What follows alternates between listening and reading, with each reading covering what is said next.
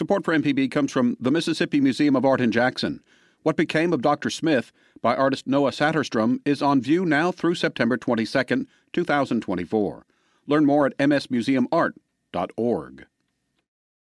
Welcome to the Arts Hour. I'm Terry Fluker, Arts Industry Director at the Mississippi Arts Commission. In the studio with me today is David Carey. David is the Artistic Director of Ballet Mississippi and a 2018 Governor's Arts Award recipient. Welcome. Thank you. Great to be here. Of course, your resume is full, and I want to jump into some things that you've done over the years. But first, I want to start out by asking you, where were you from?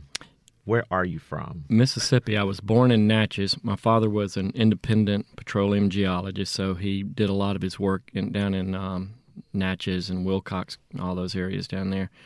And we moved from Natchez when I was 2 to Jackson, so I have virtually no recollection of it, although my brothers do, because they were 6 and 8 years older than me. So I've always lived in Jackson, been here, going to die here. So Jackson, you went to elementary school? Went to elementary school, went to Green Elementary, McLeod Elementary, McLeod,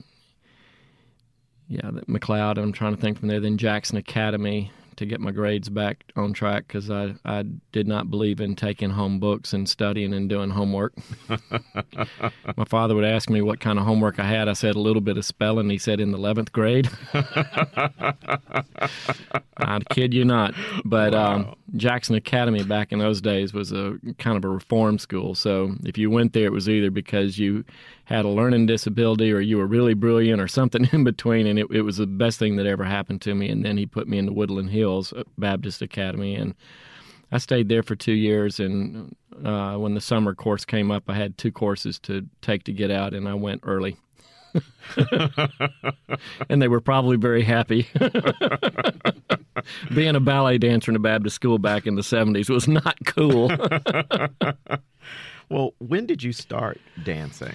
Well, I remember my mother was, first of all, my father was, and my mother were both very musical people. My dad had a dance orchestra at Mississippi State called the Southern Airs. It was like a big dance band.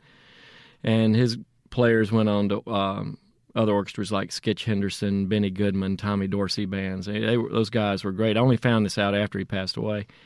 My mother was involved in little theater, like the Jackson Little Theater. I think it was not New Stage back then, but she came in one night and she was doing a musical, and the lady directing it was Albia Cavan, who was head of Jackson Ballet.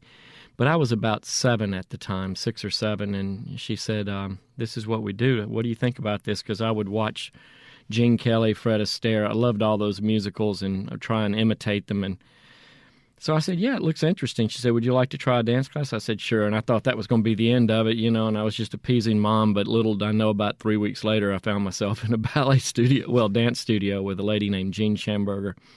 And Jean was not from the big ballet companies like Albia was at Jackson Ballet, but she had studied a lot in New York and did a lot of Broadway work, and she was a wonderful teacher and knew how to put the love of dance in her kids. And I started with her when I was about 7 or 8, and when I was 12, we would go to see the Jackson Ballet spring performances, because there was no Nutcracker back in those days. It was just one concert at the end of the year. And they had Edward Villella here from New York City Ballet, and he brought this young 15-year-old phenomenon, Gelsey Kirkland, with him. And Villella was incredible. And I looked at my dad and I said, that's what I want to do. And he said, okay, we'll talk about that. So I started my ballet training that year, the summer I turned 13, which was really pretty late, and definitely late for today's standards. And I started with Albia Cavan at Jackson Ballet, and she really shaped and formed me as far as really putting in a foundation. She was a wonderful teacher. She was a wonderful dancer herself, and I can't tell you how much this community owes her and her husband, because had they not done this, there would be no IBC, there'd be no Ballet Mississippi. It would just not be the same. So I was with her for 3 years, and then Jackson Ballet switched gears and brought in Thalia Mara. There were some other teachers in between. And Thalia was from a very different school than Albia, but she had a very strong training method and a very different approach, and she really reorganized the way that we all approached ballet, which was badly needed. And when she came down here, she came down with the assumption that there was this real ballet community, and she got here and realized on Friday night when only 3 of us showed up for ballet class, it was not a ballet community, it was a football community, and it drove her nuts. And I'll never forget that night, that we walked in there and she said, "Where is everybody?" And we all looked at each other like they're at the ball game, But, and she kind of had a meltdown, and rightfully so, because, she was expecting one thing and got another. So she's a very bright woman. She said, "Well, if this is sports-oriented and competitions are coming up, why don't we get a ballet competition here?" And so she sold that idea, and some people thought she was nuts, for even thinking that. I mean, there were people saying, "Are you crazy? We can't do this. It's Mississippi, blah, blah, blah." But she just didn't ever take no for an answer, and she had strong principles. And so those were the 2 strong ladies that I grew up under. And I left Jackson when I was either 19 turning 20. Yes, 19 turning 20, and went to New York City Ballet School full-time. I went to the School of American Ballet during the summer courses. But when I was around 19, I realized I had to make a decision. So I went, and they offered me a position, and I stayed there. And a year later, I was an apprenticeship in the New York City Ballet. So that's pretty crazy for a kid from Mississippi. It sounds exciting. It was fun. I mean, the people that I got to work with and the training and the pedagogues, $1 million can't buy that. It's just once in a lifetime thing. What is it about dance? I think many people have different opinions of dance and dancers, and I want to know what you think about dance in terms of it being special, or if it being what is it? What is it about dance? This is something that we have been talking and discussing for probably all the years that I can remember doing this as a child, but I think when you combine the elements of movement and music and athleticism and expression, and you don't have to open your mouth and say 2 words, there's something really cool and special about that. To be able to communicate something physically and musically and with emotion and passion, it's unique. A singer is on stage and they have music, they got melody, they got a band or an orchestra, and they, you can hear it come from their heart and, their mouth. But with a dancer, you see all of this in that same kind of format. And I think that when people go into a ballet studio and they see these dancers just really, for example, when we were doing Sleeping Beauty a couple of years ago, one of my ballet fathers was in the cast, and he stayed around and watched it. And he said, "Good gosh, I had no idea that these kids are like racehorses, And I said, "Yeah." I said, "It's really," and it totally enthralled him. And he said, "You should bring all your supporters in here and let them see this. It would, and it does. It touches your heart and your soul and your intellect and everything else. And I think that's the catch with it. I think that's the big hook with it. I would agree. And, I was sharing with you early that last week I had a chance to see Ailey, too. Right. Alvin Ailey, and his, I'm a big fan of him. Yeah, and, spectacular company. Absolutely. I think just as an audience person sitting in the audience and seeing the dancers on stage, you feel all of what you said. Right. It's this move, and the movement that you see on stage, you want to sort of right. emulate that, or it's something sort of visceral comes up. I think for me as a young boy growing up, I mean, I had an ear for music, and I could play piano by ear, and then I started studying guitar, and I still play guitar a lot. And for me to be able to sit down with an instrument and sometimes I just start out with a chord and see where it's going to take me, but it's a very spiritual kind of journey that you have as a musician, and that's why I love acoustic artists so much that, don't even open their mouth. They just sit down or with a piano or a guitar, even a violin and oboe, all of those. And you have this incredible expression. You know it, and you'll hear it on some of the musical selections I brought in today.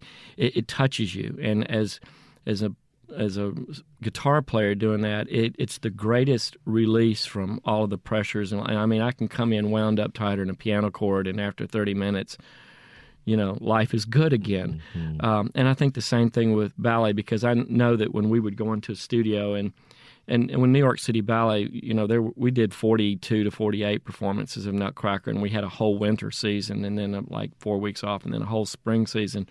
And you're in the studio every day and into the night.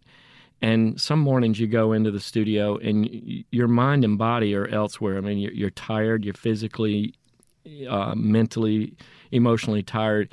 But the minute that first piano chord happens and the first minute that plie happens, something takes over. And it's really hard to explain. It's spiritual, it's emotional, it's satisfying, and you feel your body, you feel all the aches and pains, but you work through it, and it's like a big puzzle. And then by the end of the day, you look back and you think, gosh, 9 hours ago I was at the bar, Mm-hmm. But there is something really satisfying about it, and I think that reaches over to your audience. Yes, absolutely, it does.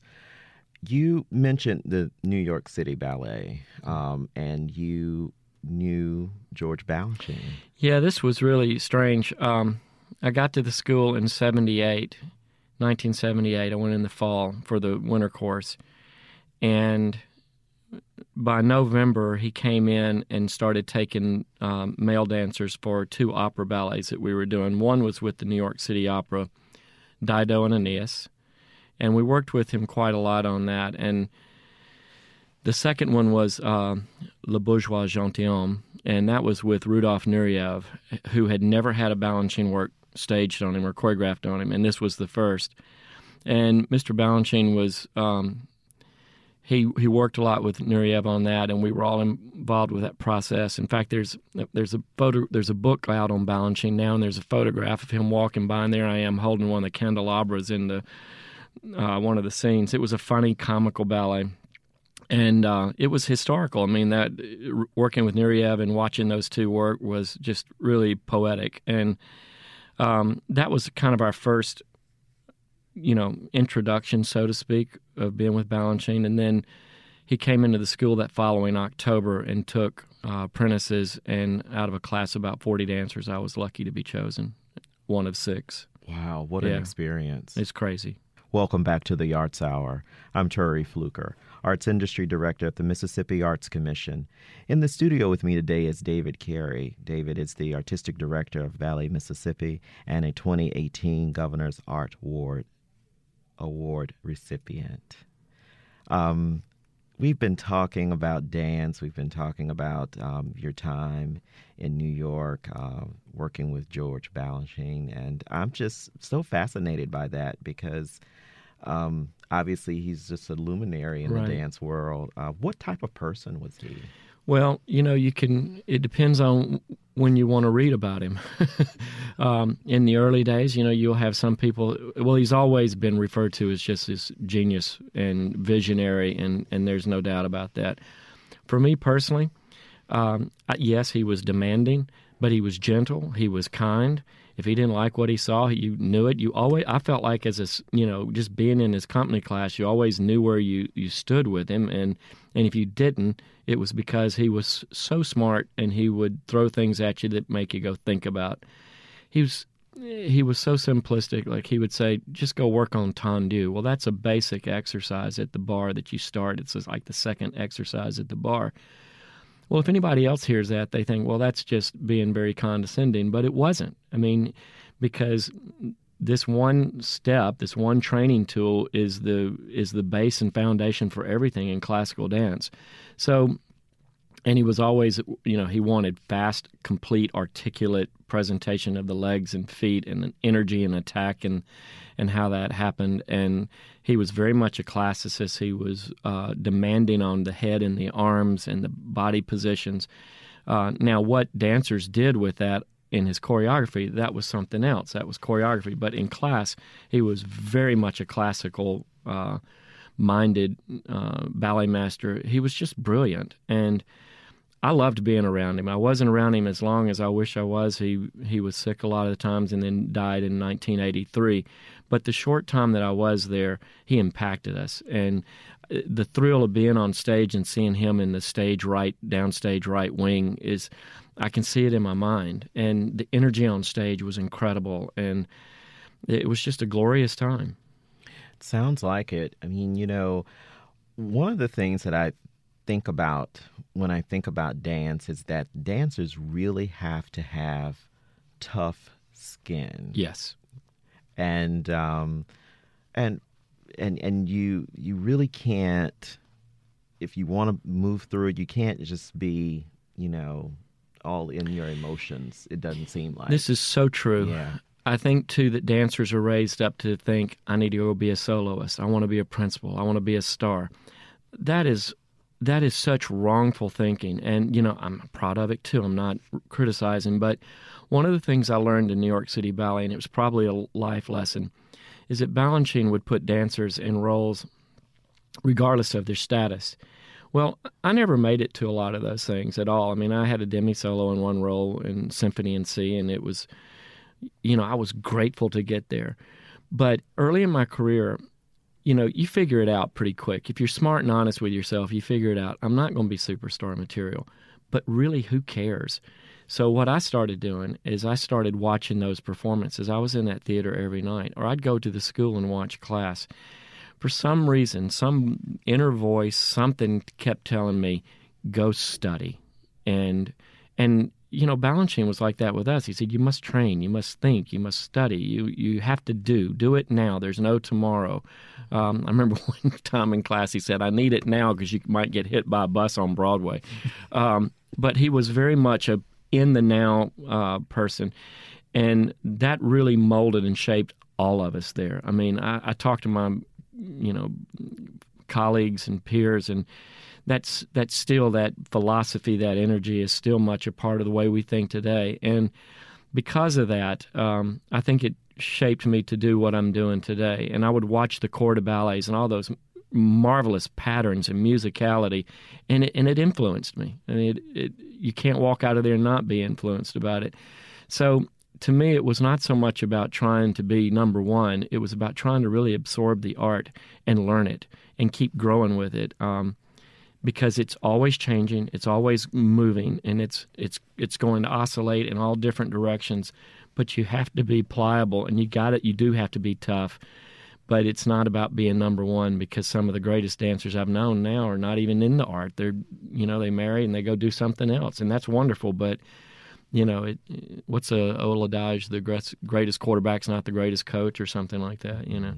So I don't know. A lot of my friends are in the field and are related to it, and they're doing marvelous things. So yeah, I mean, one thing is that it seems like you learn such valuable life lessons as you are sort of moving through this.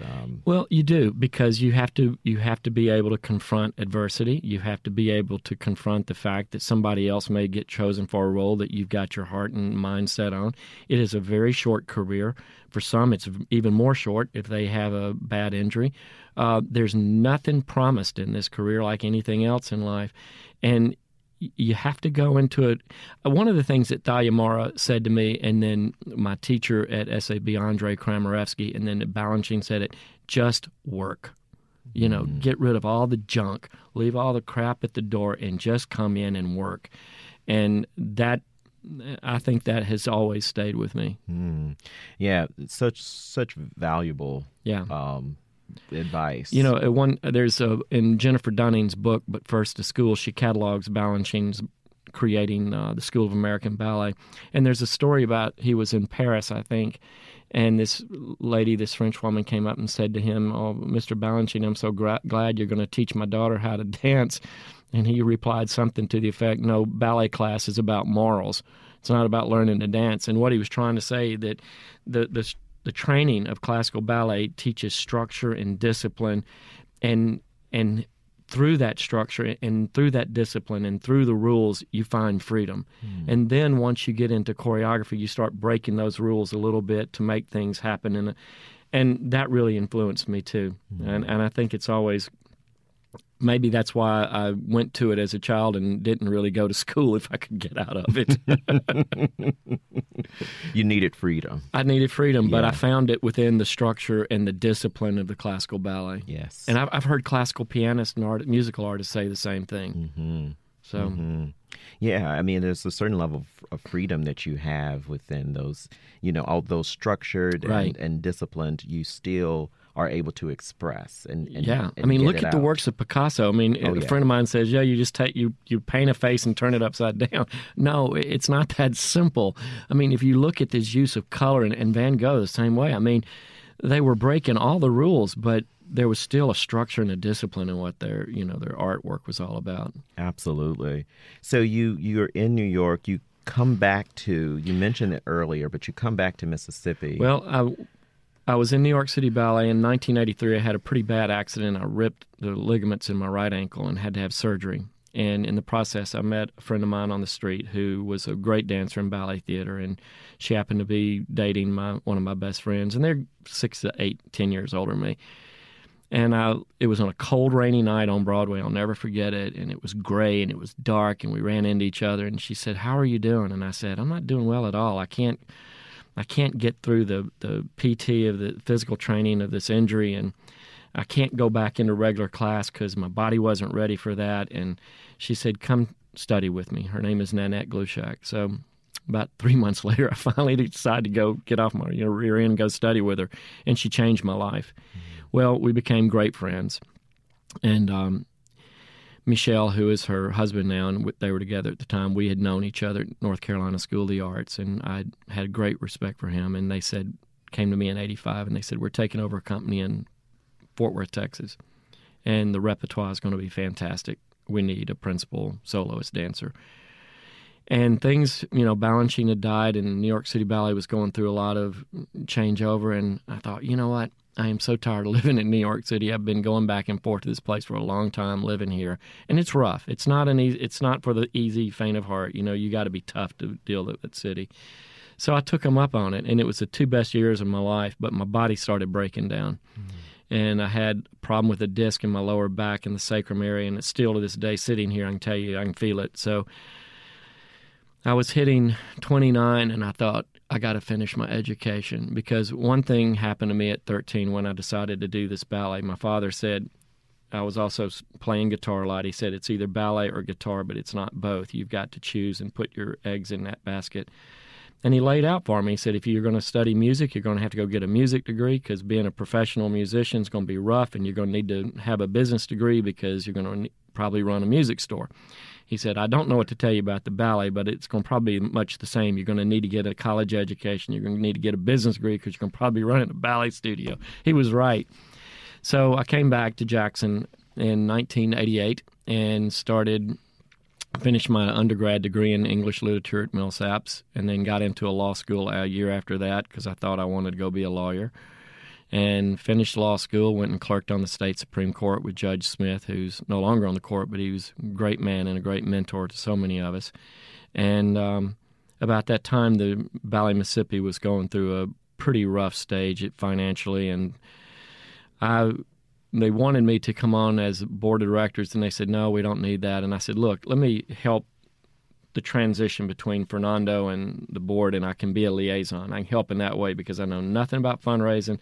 I know nothing about being on board, don't want any of that. But anyway, what happened was they called an emergency board meeting, and I was called in, and the president, who was also the chairman, had left and moved to New York, to D.C., and this man pointed at me and said, you're going to be president, and pointed at another man and said, you're going to be chairman. And we tried to keep that ship from sinking, but it was too far gone. Mm-hmm. So when by March of 94, we had to suspend the operations of the professional company.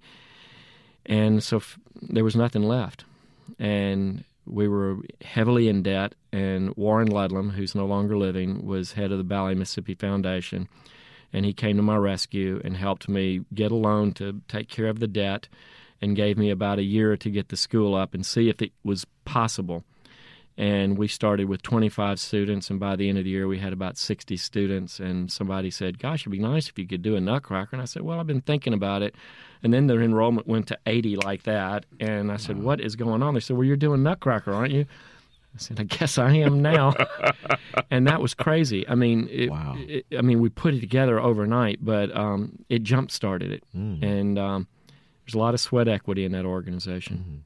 What are the origins of Ballet Mississippi? Well, it comes from a merger of the Jackson Ballet and Mississippi Ballet Theater, because after Albia Van Rex Cooper had established Jackson Ballet, the actor James Best and his wife Jo B. moved to Jackson, and unfortunately, she was not brought into Jackson Ballet. And so she went and set up her own school and called it Mississippi Ballet Theater. So there was a little bit of rift in town between the two groups, but they came together in 1983 and created Ballet Mississippi. So it's a rich cultural heritage around here in that regard. Yes, it certainly is, and has influenced many folks. Welcome back to the Arts Hour. I'm Terry Fluker, Arts Industry Director at the Mississippi Arts Commission. In the studio with me today is David Carey. David is the Artistic Director of Ballet Mississippi and a 2018 Governor's Art Award recipient. So we've been talking a lot about your amazing life and career. So we were going over sort of the history of Ballet Mississippi, right? And so, what are some of what were some of the early activities that you experienced once you found that the Nutcracker was? Once I took it. Once you took over. I think the hardest thing, and still the hardest thing, is the concept of a training syllabus for our kids. But what makes that even more difficult is that we're so hungry for space. We need to be in a building so we can have 4 to 8 studios. We can't expand, and the kids need to be in class all the time. I mean, when you look at the national average of the students in this country, they're taking a minimum of 4 to 8 classes a week. There's a wonderful school in it's called Central Pennsylvania Youth Ballet. And those kids take up to 13 classes a week. Oh, wow. I know, it's crazy, but you ought to see how good they are. I mean, they're bet. phenomenal. And Marcia Weary, director of that, and Darla Hoover, associate director, who was in New York City Ballet and a wonderful dancer and great friend of mine, they have just been churning out these phenomenal dancers, and they're in all the great companies all over the world. And that's my goal here, is to be able to provide that kind of training ground so these kids can go anywhere and compete. My kids the average number is 3 days a week, but they still go to Boston Ballet. Some are going to Central Pennsylvania this summer. I've had some to go to Pacific Northwest Ballet, Houston Ballet Academy, Boston Ballet, Miami City Ballet. I've put them out all over, and they've held their own. But it's just so complicated because the competition out there for these students is unreal. I mean, I don't know how many dancers there are in the country right now, students, but I remember about 5 or 10 years ago, the number thrown at me was around 80 to 100,000. And those kids are not all going to be in this art as professionals. So you can see the numbers start to shrink real quick, and it's a logjam of trying to get a job. And so they have to be, and the technology has changed this. I mean, these kids are so savvy with all of the social media and all of the things they have to learn ballets, and a lot of it's erroneous because, you can go see a ballet on YouTube, but you don't know if that choreography is absolutely 100% right. And so the other thing that we're seeing is these dancers take great liberty with the classics, and what I knew the choreography to be for these classical roles, I don't know where it went, but it's not there anymore. It would be the same, the equivalent of it is taking a Mozart piano concerto and saying, you know what, we're going to change that cadenza today. We're going to change that A structure, and, you just don't do it. But that's where it's going, and there's a big, discussion about this in the dance world. How do we preserve what we know to be the original choreography, but yet the art's got to live and breathe and it's got to expand. So it's an artistic, cultural dilemma, but, it's happening and it's phenomenal. But these kids have access to all this today, whereas when I was growing up, we didn't even have a VHS recorder until the 80s. Right. And I mean, it's just nuts. Right. Now you pull out a little phone and, you can video anything. Mm-hmm. Mm-hmm. But I think that's the big challenge of getting these kids trained, providing them more opportunity. And truthfully, I think, Thalia Mara said that Mississippi should be the Mecca for dance in the Southeast. And I'm going to take it a step further. I think that we should be the Mecca for the South, from Atlantic to Pacific, and even going north. I think there's a great argument to be made that we could have a stellar academy here with a stellar faculty and putting out some of the greatest work. I mean, I look at what's going on down in Orlando. Oh, my gosh, Orlando Ballet is, coming along. They're beautiful. Same thing at Miami. Houston Ballet, it's phenomenal. Mm-hmm. Why don't we have the same thing here in Mississippi? I'm glad you brought up Thalia. I was going to go back to her. It just seemed as though she was really determined to make Jackson that. She was place. A very, very headstrong, demanding woman. She just was tough, and wanted to do what she wanted to do, how she wanted to do it. Right. Which is just incredible of what she was able to do for this town in terms of dance. So exactly. I believe that it could be. I do too. And and here's the thing that we've got to be really thinking about and considering. These competitions, everything has a life of its own. Not, like Balanchine said, nothing's forever, dear. Right. And we don't know. I mean, the Youth American Grand Prix right now is hot, and these young kids from all over the country are flocking to that. But these big competitions are expensive and they're tough, and we're doing extraordinarily well right now. I mean, Sue Lebrano set up a wonderful foundation. The IBC board is just, worked like Trojans, to get this done. Billy Munger's been a strong backbone with Warren Ludlam on that, and now Mona Nicholas is new executive director. It's a very well-run organization, and so I'm not worried about us losing the competition, but things do change, and I think we need to be thinking about where we're going in the next 10, 15, 20 years. I am always about looking down the road, because you got to deal with the here and now, but you got to think ahead a little bit too, because there are roadblocks, Absolutely, and just be prepared for what may come. Change. Absolutely. But I think that, Jackson is on the map, as it relates to it is dance. It is in the international ballet format, and we were in Tennessee a couple of weeks ago, and we were promoted. Mona and I were there for the Tennessee Dance Association, and we were kind of surprised to know that there were people that didn't know anything about this IBC. And what that told me is that these directors in these schools, like what I have, they're so center focused on their kids and where those kids are going. They're not thinking competitions. They're not, they're thinking companies. They're thinking college programs. They're thinking of ways, they're thinking Broadway, musical theater. They're thinking of all the different venues that these kids can take this wonderful training and go and extend it somewhere else.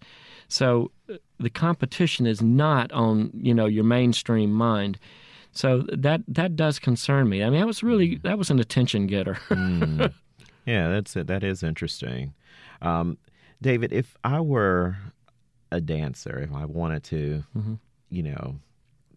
dance professionally, what would you tell me? What advice would you give me? Well, the first thing, get into a studio and get with a good teacher and really flesh that out.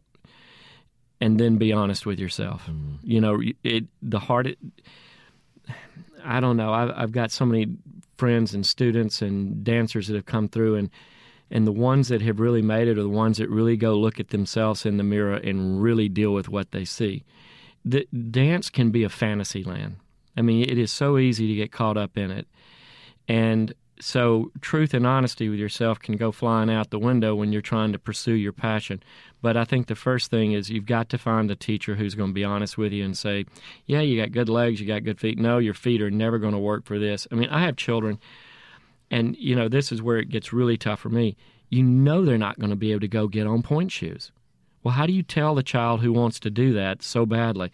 So we try and find a way to let them have their cake and eat it too, and time will work it out. It's not my preferred method. And then if it's just really not going to happen, we just really say this is not going to happen, because you have to protect the kid. Mm-hmm. But I really, the first step is finding the right teacher and starting that process. And then you have to look around and see what others are doing, and you have to evaluate. I mean, it's a hard thing to put into a child's head. To me, I think it should be fun. I think it should be enjoyable. I think there should be a reward from it that the dancer gets, internally, or that, makes them feel not just good about themselves, but that they're growing and they're developing and it's taking them on to the next step. I'm beginning to look at dance different.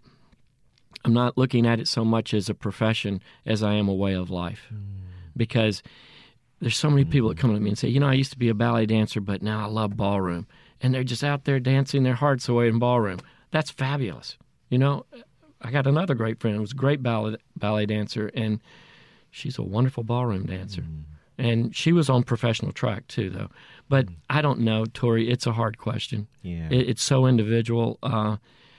But I think it all comes back to the teacher and being guided properly and being mentored properly and nurtured and being honest with.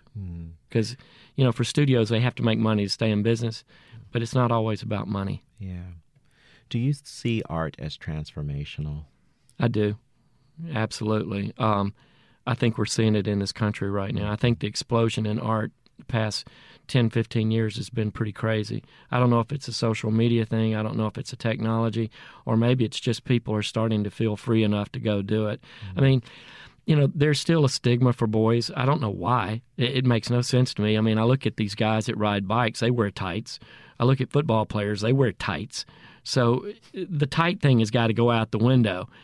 And I've got a great ad. I don't want to put it out here right now, but it involves a football player and a ballet dancer.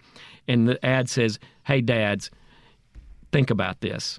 And hopefully I can get it out, but it shows the beauty of the male dancer, and it shows this football player getting creamed. I don't know. Do it. I love it. I don't. It's been on my mind for about 10 years, and every time I wanted to do it, they said, "No, we can't do that." I mean, the guy's helmet's this way and his face is the other, and here's this guy holding this beautiful girl up over his head, and she's only got a leotard on. I mean, go figure it out. Right. There's nothing sissy or feminine about this art. It is hard as it can be, and it's demanding. And I can't remember the writer at Clarion Ledger. He's right now is Watkins. Billy Watkins came to me one competition. He said, "I got this guy from Jackson State. He's going to Cleveland or Cincinnati. Can you work out with him in the dance studio?" And so he came in. We did this article. And within 15 minutes, that guy, I mean, he could jump this high he could go plie and up, and he was in the air. But in 15 minutes, there was a puddle of water on the floor, and he looked at me, and he had his hands on his knees, and he said, "Our NFL workouts aren't this hard." Wow. He said, physically, just to stretch and, Yes. all the stretching part. He Yeah. couldn't believe it. And that article got more feedback. I wish Billy would rerun it sometime, because it was a fabulous article. I would love to read I'm going to that. see if I can find it from him, but it was during, I think, 2002 competition or something like that. And but no, these athletes that get in it, they're like, "Dear Lord, this is how do you do this all day long?" And I mean, that's, every time I go see a dance performance, that's the first thing that goes through my head. I mean, think about it. Ballet dancers are in the studio from morning to late at night. Mm-hmm. Football players can't do that. No athlete can do that. I mean, it would kill them physically, But I know they put their energy and mind and resources into their work, but that take them through the day. But I mean, dancers are on their feet 7, 8, 10 hours a day, and it's grueling. Absolutely. And that's why it's a short career too. Yeah. How can we go about nurturing a state of art lovers? This is the biggest question that we deal with all the time. I don't know the answer to it. I really don't. You can say exposure. I think maybe we need an amphitheater here that we can go and give concerts in this fall and spring and summer, where people, in New York, like Damrosch Park, right next to the Metropolitan Opera House. I got this beautiful park when I was a kid, and it's still there, and they've got a stage up there, and there was this wonderful swing orchestra, and I would go in there in this, in the summer when I was studying, and just go sit in that thing and listen to that orchestra all night long by myself. Maybe a couple of kids from the school would join me, but there were hundreds of people at this thing, and it created a community and a culture and a way of life. I don't know. Maybe we're just going to have to just stuff it down our throats, but the biggest problem I see in the Southeast is that we are football sports crazy nuts, and we got to understand that there's more to life than just, I love sports. I love college ball better than anybody, but there's more to life than just that. We've got, look, Mississippi, the birthplace of America's music. Are you kidding me? Think about all the people that have come out of here. This man, Woody Mann, on the track here, he wrote an anthology of the great Delta blues players, or the black blues players, when he was 19. Studied with Gary Davis as a kid, and he's a genius on all the blues music. But he's from New York. So what is it about this music here that people are just in awe of? And you got Morgan Freeman, Oprah Winfrey, you got all these people coming out of this state. Kathy Thibodeau's done a phenomenal job at Ballet Magnificat, taking that company all over the world. Look what we're all doing. I don't know. I just think maybe it's got to be out there in front of them more. I don't know. Well, yes, and I agree. It's, when we go around the state and we see all of the amazing, work that's being done in communities, right? And artists that are being developed and nurtured, and it's so inspiring.